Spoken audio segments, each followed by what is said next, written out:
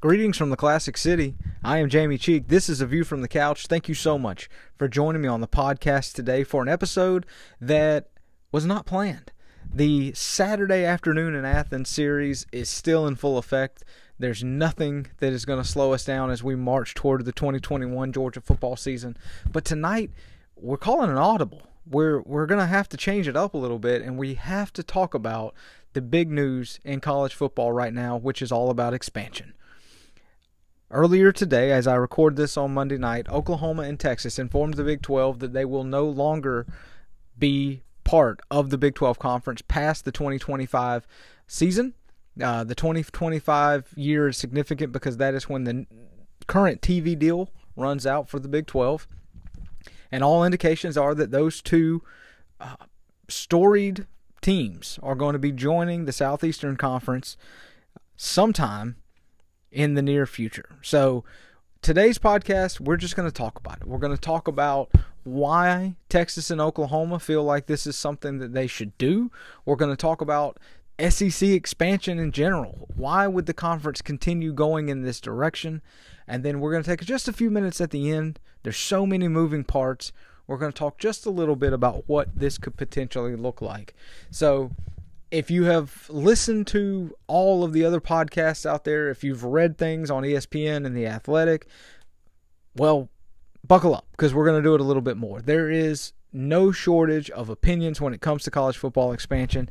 Everybody seems to be negative about it. Most people that I've talked to, most things that I've read, everybody just feels like, why has everything got to change?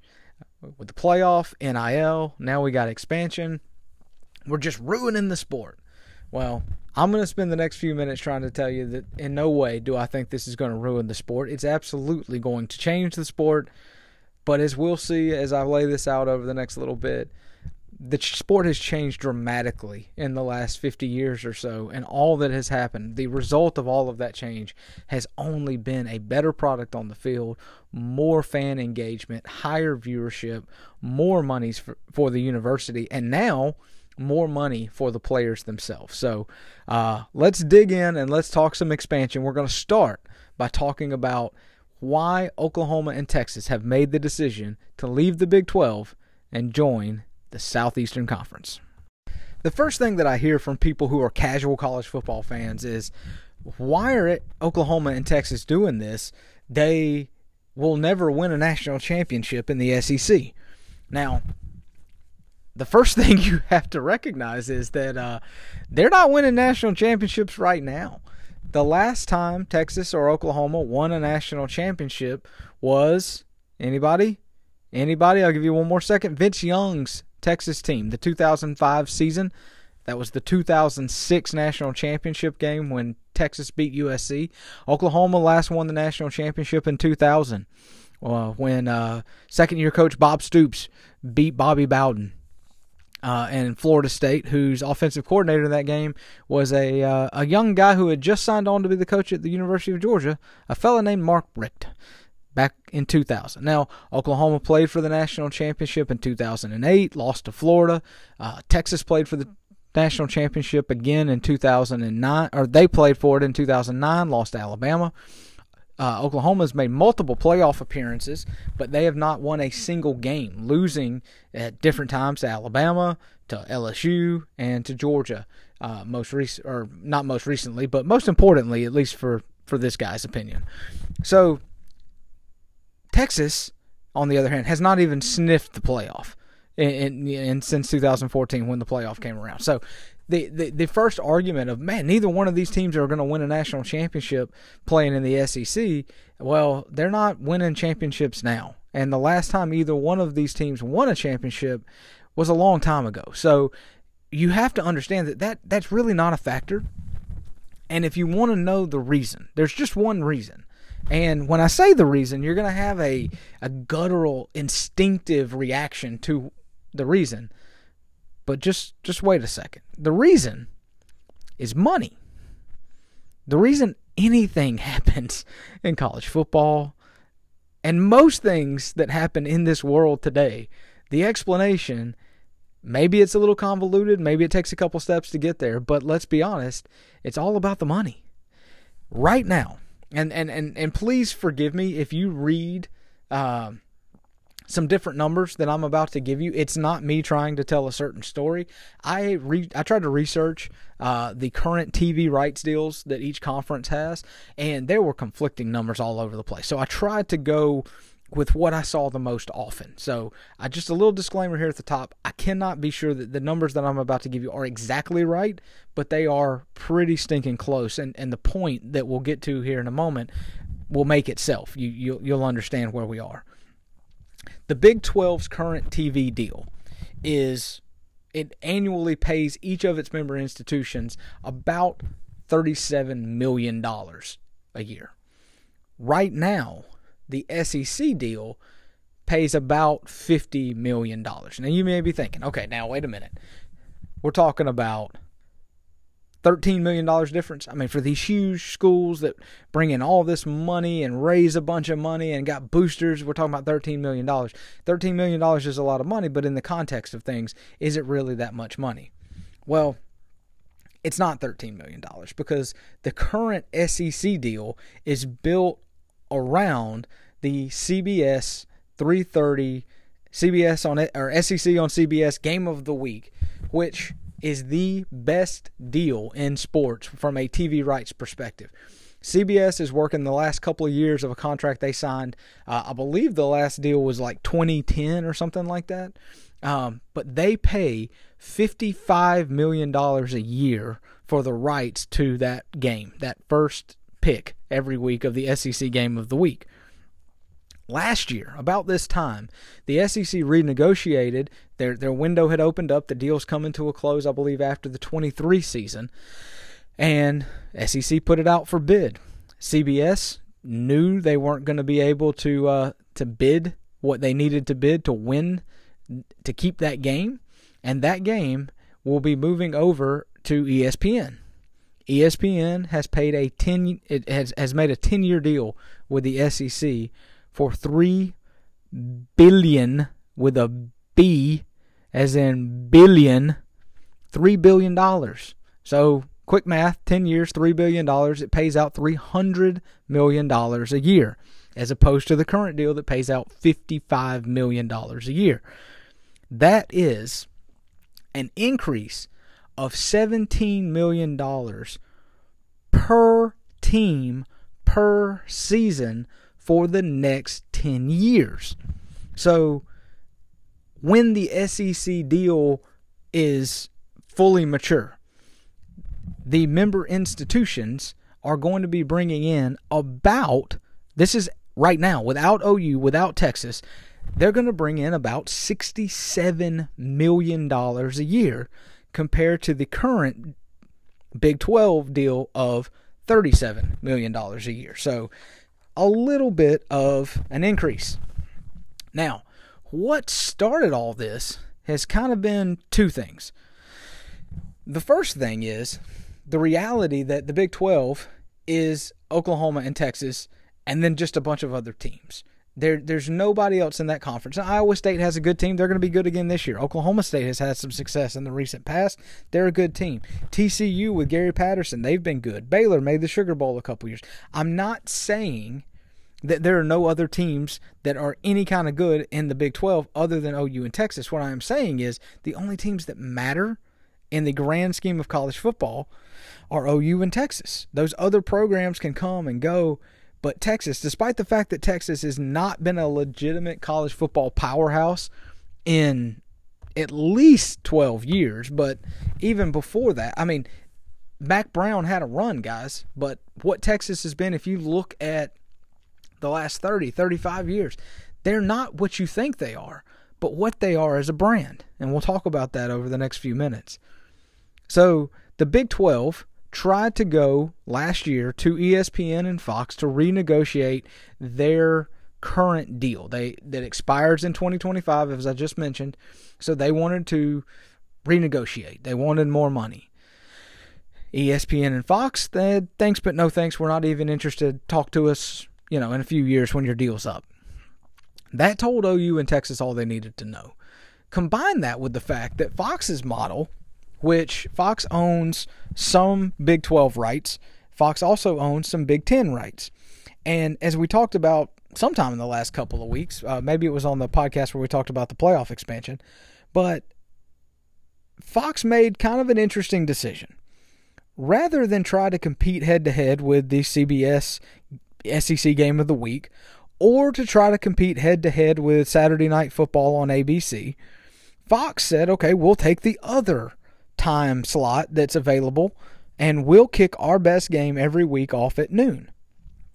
Well, you can understand why teams in the Central Time Zone aren't too keen about that, because for TV viewership, hey, maybe it does. I mean, you know, every year when we do the weekly previews, we do the viewing guide, and I'll be honest with you, it's nice having that big, you know, that big game of the week, big noon kickoff or whatever they call it, because it usually puts at least a halfway decent game on at 12 o'clock. So as a guy sitting on my couch in Athens, Georgia, watching football all day, I'm pro Big 12 kickoff, Big 10 kickoff, the big game of the week, whatever deal. Because it gives you a game at 12 leading into the big SEC game of the week at 3:30. Then you have time to, you know, talk to your kids, see your wife for a few minutes before the 7:30 game kicks off that night on ABC. It really sets up perfectly as a viewer.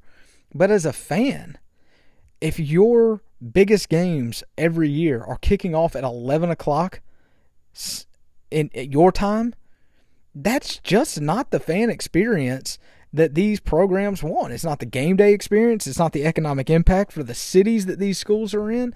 And if you don't think those things matter, you're being naive.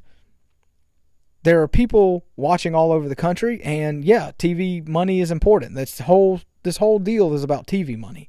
But at the same time, the boosters, the fans, the players, the coaches, the atmosphere, it's not the same at 11 o'clock in the morning as it is at 3:30 in the afternoon, or it is at 7 or 8 o'clock at night. It's just not.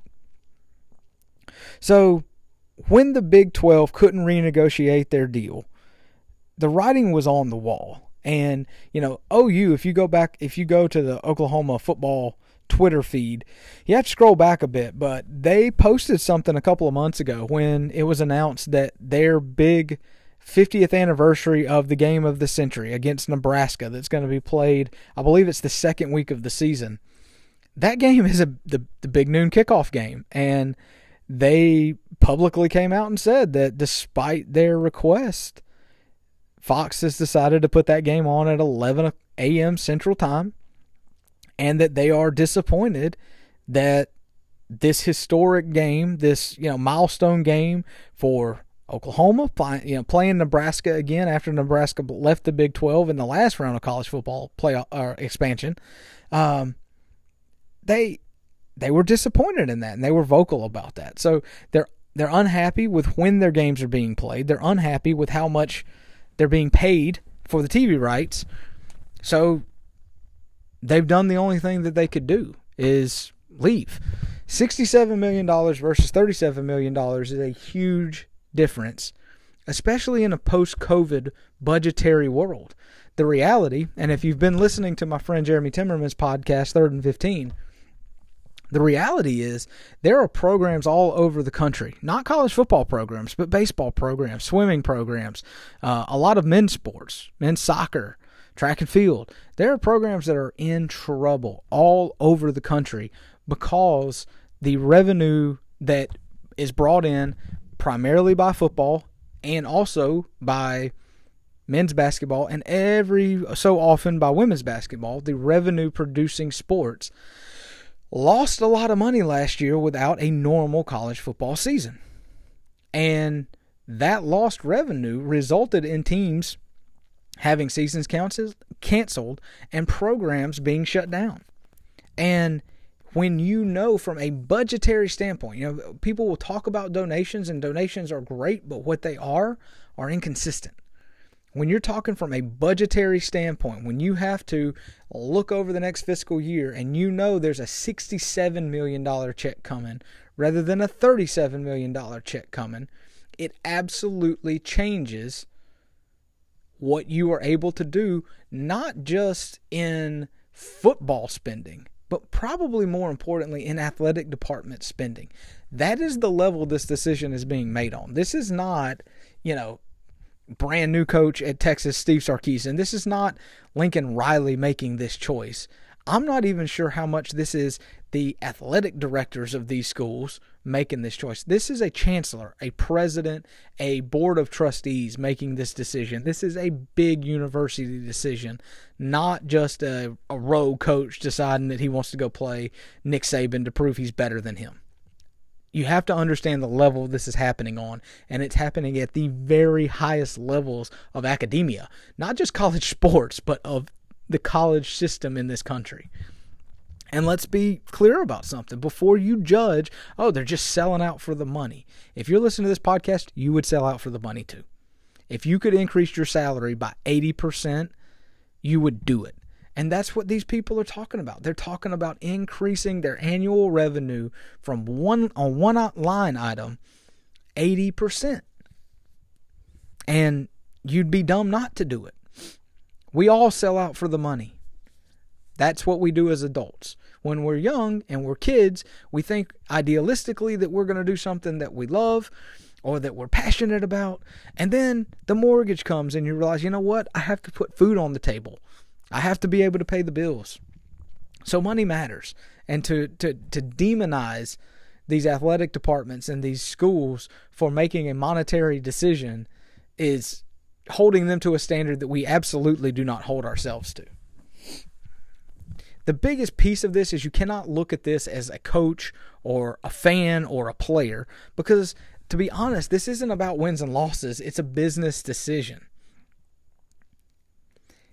The other reality is, if you really just want to look at it from a competitive standpoint, the reality of it is this, that in a 12-team playoff world, there isn't a huge difference in being the third or fourth best team in the SEC or being the best team in the Big 12. OU has been in the playoff time and time again. They have not won a national championship. If they come to the SEC, they will have an opportunity to be in the playoff practically every year, and it'll be whether or not they can win in the playoff to whether or not they can win a national championship. The road isn't any different. You're going to have to end up beating the best teams in the country. You can either do it in October or you can try to do it in January.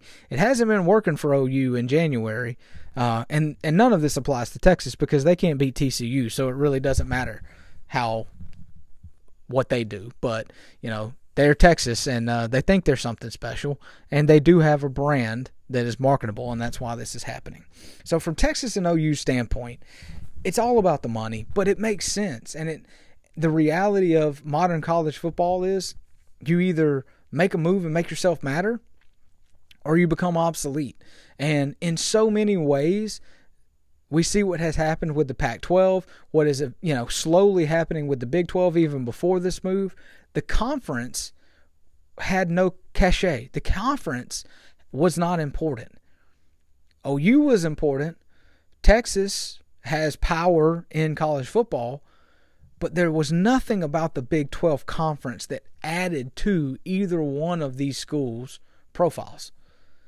So now they're going to go to a conference that absolutely raises their profile, and it's the conference that has led each round of expansion that we've seen over the past 50 years. It's the conference that most people regard, myself included, as the best conference in America. And it's the conference that has truly led in the expansion, not just of itself, but just of college football as a sport. We're going to switch gears now, and we're going to talk about this entire situation from the vantage point of the Southeastern Conference. My wife has a friend that she worked with that told her about this the other day. Now, for anybody that knows my wife, you're not shocked that I'm not the one that broke this news to her. If I try to talk to her about sports all the time, she wouldn't be my wife much longer. And so I mentioned things to her. She's interested, but she's not interested at the level that I usually like to give detail. So my wife's friend Kathy at work told her that this was happening, middle of last week. And Kathy, really put it in a way that it was like, this is the end of the world. Everything's changing. It just needs to be a way that it used to be. And I think that's really what a lot of fans, especially SEC fans that I have seen on social media and, just in general, it seems like that's what a lot of people think is, why are we changing it? We have a great conference now. It's great. Why are we changing it? And the answer is, it's always been changing. Consistently, it's been changing for my entire life. The consistent thing in the SEC has been that it has been consistently changing. And with each one of those changes, things have just gotten better and better and better. So let's go back to the very beginning in 1936 when the SEC was founded. Now, you're going to find teams like Georgia and Alabama and Ole Miss, though, Florida and LSU. Those teams were always in the conference. But here's 3 teams that were in the original SEC. Tulane, something called Sewanee. I don't know if it's pronounced Swanee. You can look it up. 1936 charter members of the SEC. Sewanee. SUNY? I don't even know what that is. And some school called the Georgia Institute of Technology. They are now referred to as the North Avenue Trade School. So those 3 teams were all a part of the original SEC. So for people who never wanted things to change, I don't know what Sewanee is, but you would want, I assume, this team to still be a part of the SEC because change is bad. In 1970, there were 10 teams in the SEC. And they're the teams you think they would be, the traditional Southeastern Conference teams that we think about, right, when we watch like old documentaries and stuff. And that 10-team format lasted for the majority of the 70s and through the 1980s. And it was a decent time for the conference. From 1972 to 1991, Alabama won a national championship, Georgia won a national championship, and then Alabama had 2 split titles. So to calculate that, that was 3 total, if you count the 2 split titles as 1, 3 total titles over the course of 20 years. So the SEC was winning national championships about 15% of the time during that period. The first major change in college football came in 1992 when the SEC added 2 teams, Arkansas and South Carolina, and expanded to 12. With that expansion, they split the conference into divisions, and they added the championship game. The SEC championship game was the first major conference championship game that was ever played. And ESPN did a really good documentary on the first SEC title game between Florida and Alabama in 1992, or after the 92 season. I guess it was December of 92. That was a monumental change in college football. And from 1992 through 2011, this era of expansion, this new SEC, the conference went from winning national championships 15% of the time in the previous 20 years to winning national championships 47.5% of the time from 92 through 2011. So you had 9 national champions in 20 years, and LSU split a national championship in 2003. That's insane. So 15% to almost half. Then the last round of expansion started in 2012 when Missouri and Texas A&M were added from the Big 12, were added from the Big 12 to the SEC. In that time, since then, 2012 through 2020, 9 seasons, 5 national championships for the SEC, raising the percentage of win percentage for national championships from 47.5% the previous 20 years to 55.5%. Now, that's a lot of numbers. So what does it all mean? It means that every time the SEC expands, it means more national championships for the conference.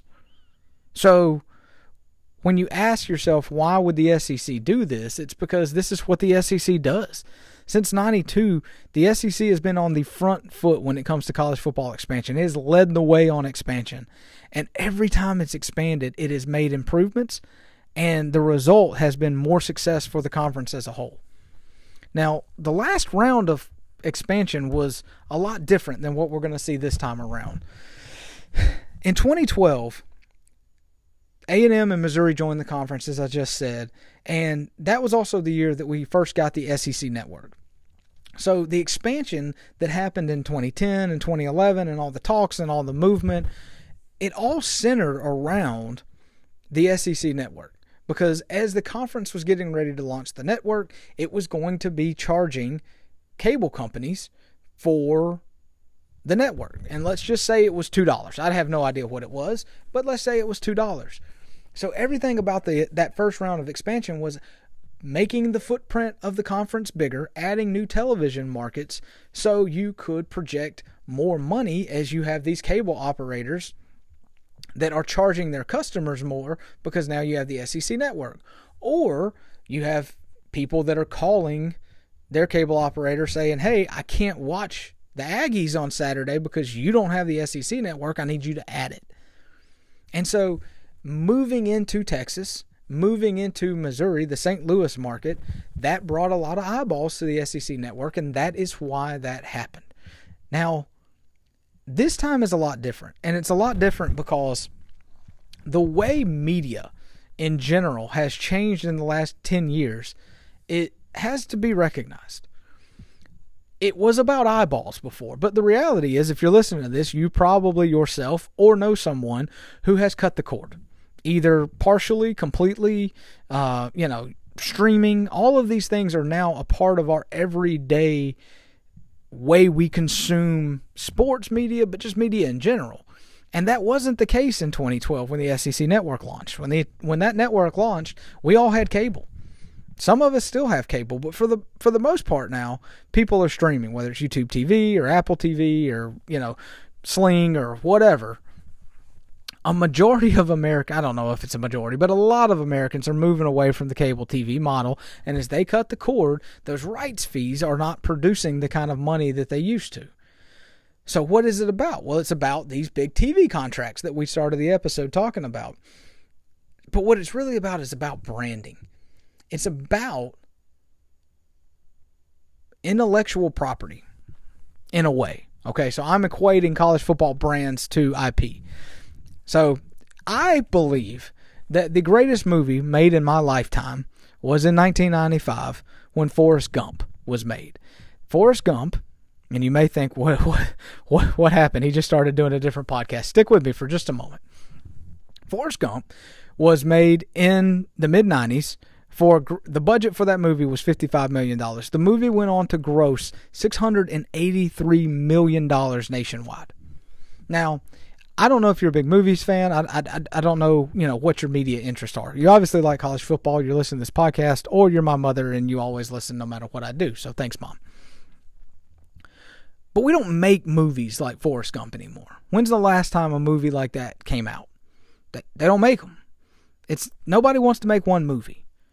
What they want to do is they want to buy intellectual property. They want to make 25 or 30 movies. They want to make the next Star Wars trilogy. They want to make Marvel movies. They want to make superhero movies. They want to make the movies that you can sell the new version of Monopoly for, the lunchbox, the action figure, that you'll sign the deal with McDonald's to have the toy. That's what people want to make now. Nobody wants to make a single movie. Who makes a movie? One movie? That's not enough money. Forrest Gump brought in $683 million. Since 2008, Marvel has made 24 Marvel movies. Iron Man 1 came out in 2008. Those 24 movies have totaled $4.9 billion at the box office. Why make one movie and make $700 million when you can make nearly $5 billion because it's Marvel, because it's a bigger brand, because it's more marketable? Nobody wants to make a movie. You want to make a lot of movies. Nobody wants to just have a one and done. You want to have it all. You want to have a new movie come out every year, or multiple movies come out every year. And the reality is, adding OU and Texas to the SEC is box office. It's two huge brands. I mean, if you talk about the best programs in college football, you could rank them however you want to, but there's no way that you're getting past, 10, 12 without including OU and Texas. You add that to what's already in the SEC with Alabama, Florida, Auburn, Georgia, and what you've done is you've really raised the profile of what was already considered by most the best conference in college football. Now, over the next couple of years, as we head towards whatever this new normal is going to be, you're going to hear a lot of people focus on what will be lost in this process. And make no mistake, things are going to be lost. Things were lost back in 1992 when the conference expanded for the first time. Georgia and Alabama used to play each other every year. It was an annual thing. And now Georgia and Alabama play each other twice every 10 years because that's the way it is now. Unless they play in the SEC championship game or sometimes, unfortunately, in the national championship game. There was things that were lost in 2012. Georgia used to play Ole Miss every single year. You used to have two rivals that you would play every single year. Obviously, Georgia has Auburn, but we used to have Ole Miss every year too. So every other year there was a trip to Oxford for the Georgia faithful. We don't get to do that anymore. So there's going to be drawbacks. But history has shown us that while some tradition is lost, more success is found with this expansion. And maybe this time will be different. Maybe the drawbacks, maybe what's lost will be greater. But this would be the first time that it's happened. So every time the conference has expanded, it's meant more viewers, more money, and more titles. So by every objective measure, by every measurable statistic, the SEC improved in 1992 when it expanded. The SEC improved in 2012 when it expanded. And while it's unclear exactly when this expansion... Okay, well, that was some thunder in the background. While it's unclear when this expansion is going to happen, I don't think there's any doubt that this is going to be a major improvement for the conference. We're going to finish up the podcast today talking about what really will become the topic to talk about for the next couple of years as all of this materializes, and that's what's next. And the short answer is who knows? That's the short answer. That's the right answer. Anybody that tells you they know what is going to be happening in college football expansion 6 months from now or, even a week from now doesn't. You could have anything from the Big Ten trying to swoop in and take some of these leftover Big 12 teams, which I don't think is likely. You could have the Pac-12 come in and maybe take 2 or 3, probably 2. You'd have to keep it at even numbers, but maybe try to take maybe Oklahoma State, maybe Kansas for, basketball purposes. You could see the Pac-12 come over and try to take a couple of teams. Or what you could see is a mid-major like the American Conference try to combine in some way with the Big 12. You could see the Big 12 just try to replace Oklahoma and Texas by adding teams like Houston and Cincinnati. You could see a lot of different things. But those dominoes will fall over time. Right now, the current crop of, I guess, what's left, which, for everybody that doesn't know, the Big 12 had already kind of been reduced to the Big 10. There were only 10 teams in the Big 12. So it's now the Big 8, which ironically is what the conference was called like back in the early 90s before the Big 12 was founded. It was the Big 8. So you've got those 8 teams now. They're all promising to stay friends and stay together and that they're going to do all of this. More thunder coming here, I think, in just a second. But they won't. They're all lying to each other. We're going to be friends forever until the Pac-12 calls Oklahoma State and says, hey, you want to come hang out with us? And be like, later, dudes. That's what's going to happen. So we'll see what happens as far as nationally. What I want to focus on over the next couple of minutes is just talk about a couple of the options, a couple of what could happen in the SEC. So if you've looked at all, if you've read anything, you've seen these two ideas. This is not my idea, so I don't want to put it off that way. But there seems to be two general thought processes of what could happen next. The simplest, and to kind of keep the most traditional version of the conference still intact, is you just do some divisional realignment. You add Oklahoma and Texas to the West, which would, technically give the West 9 teams. And then you take Alabama and Auburn and you put them in the East. That preserves the Auburn-Georgia rivalry. It preserves the Tennessee-Alabama rivalry. And then, because at that point, you would have an uneven amount of teams. You're going to have 8 in each conference. So then you're going to take Missouri from the East and put them in the West, which actually makes a little bit of sense geographically. So you would have an SEC West comprised of Oklahoma, Texas, Missouri, Ole Miss, Mississippi State, Arkansas, LSU. I think I didn't write this down, so I think that's right. And then the East would be Florida, Georgia, South Carolina, Kentucky, Tennessee, Vanderbilt, Auburn, and Alabama. If I got that right, that's pretty impressive because, again, I didn't write that down.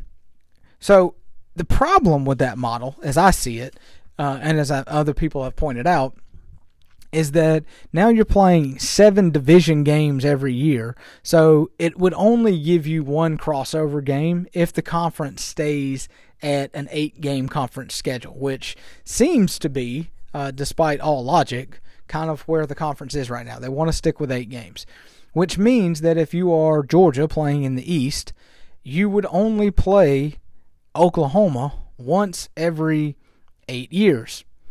That kind of sucks. So I don't think that's the model that they're going to go with. I think what's more likely is they blow up the divisions and they go to what's being called pods. Now, whether the SEC will try to do something to change the terminology, I don't know. But here's the concept. You split the conference into 4 groups of 4 teams. Now, I've seen these pods split up in multiple ways. This way that I'm going to kind of describe here is just one of the ways. There's been others, so I'm not implying that this is the only or the best way. Let's just go with this example and see where it takes us. In the pod system that I'm using here, the 4 divisions would be broken up like this. Pod 1 would be Georgia, Florida, South Carolina, and Kentucky. Pod 2 would be Alabama, Auburn, Tennessee, and Vanderbilt. Pod 3 would be LSU, Mississippi State, Ole Miss, and Texas A&M. And Pod 4 would be Arkansas, Missouri, OU, and Texas. The scheduling concept that you would have is that obviously you play every team in your pod every year. So that's 3 games.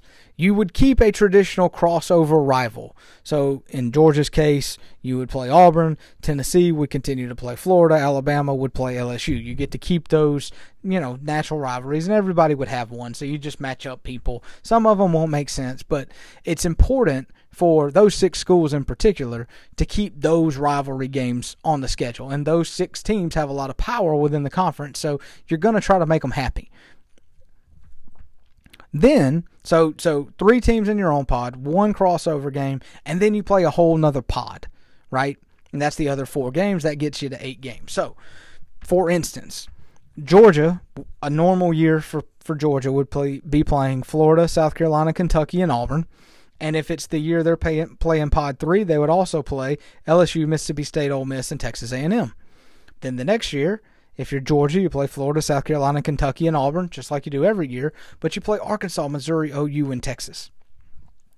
So the huge advantage of the pod system, as I see it, is that every team in the conference plays every other team in the conference every 3 years. And I think that makes it more interesting. That means you're playing every team in the conference home and away at least every 6 years. So it's just more games. I mean, think about the fact that A&M has been in the conference since 2012. Georgia has played Texas A&M 1 time in that period of time. Georgia won't play them again until 2024. That is ridiculous.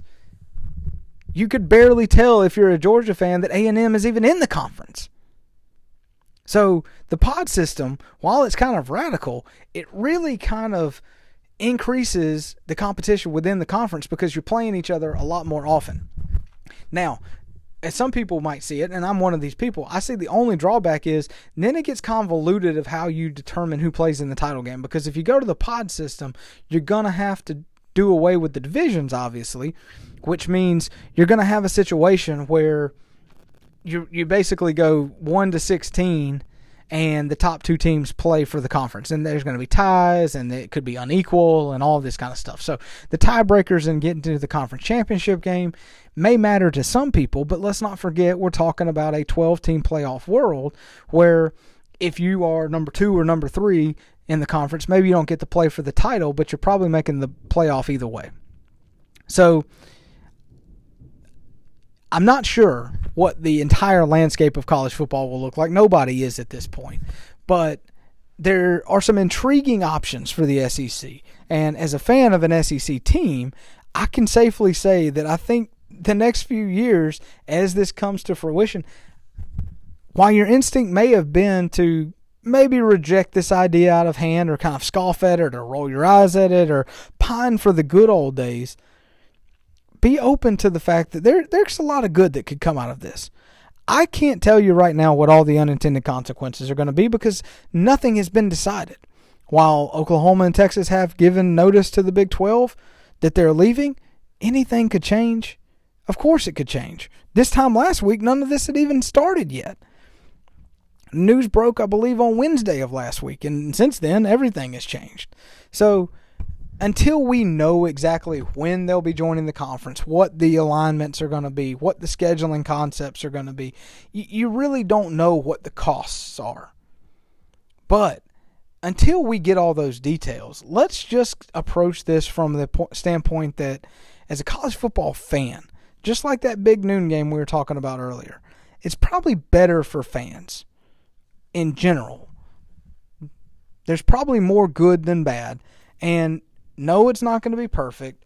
No, it's hard to accept that this much change is happening strictly over money. It's hard to get our mind around $30 million here and $3 billion TV deals. But that's the way of the world. As a fan, what you want is better games, better teams. That's why I would love to see the SEC go to 9 SEC games. Do I think that helps Georgia win a national championship? No.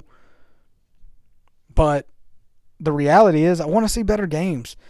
It's a lot more exciting when it's a week that Georgia's playing LSU or Alabama or potentially Oklahoma. It's easy to be excited. You walk on water that entire week waiting for Saturday. Whereas you kind of forget it's game week when Georgia's getting ready to play Vanderbilt. So better games, more fun, more interesting things. And if for no other reason, let Texas and Texas A&M start playing each other again. The Red River rivalry being a 3:30 kickoff on CBS or by then probably ESPN. Maybe even play that thing under the lights. There's a lot of good that's coming. And change is coming. We always look back and we idealize the things that we grew up with, the things that happened in the past. But don't be so negative about this expansion, because the reality is, if you are an SEC fan, it usually works out for the best for us. Now, if you're a fan of any other conference in the country, you can just keep on hating the SEC as much as you always have, and maybe even a little bit more. I really appreciate you listening to the podcast. I hope you've enjoyed it. I hope you've opened your mind up maybe a little bit to the concept of expansion in college football. We will be back this Saturday talking Saturday afternoon in Athens. We're going to talk about the skill positions for the University of Georgia as we continue our preview series leading up to the big game in Charlotte against Clemson. My name is Jamie Cheek. Thank you again for listening. And as always, go Dogs.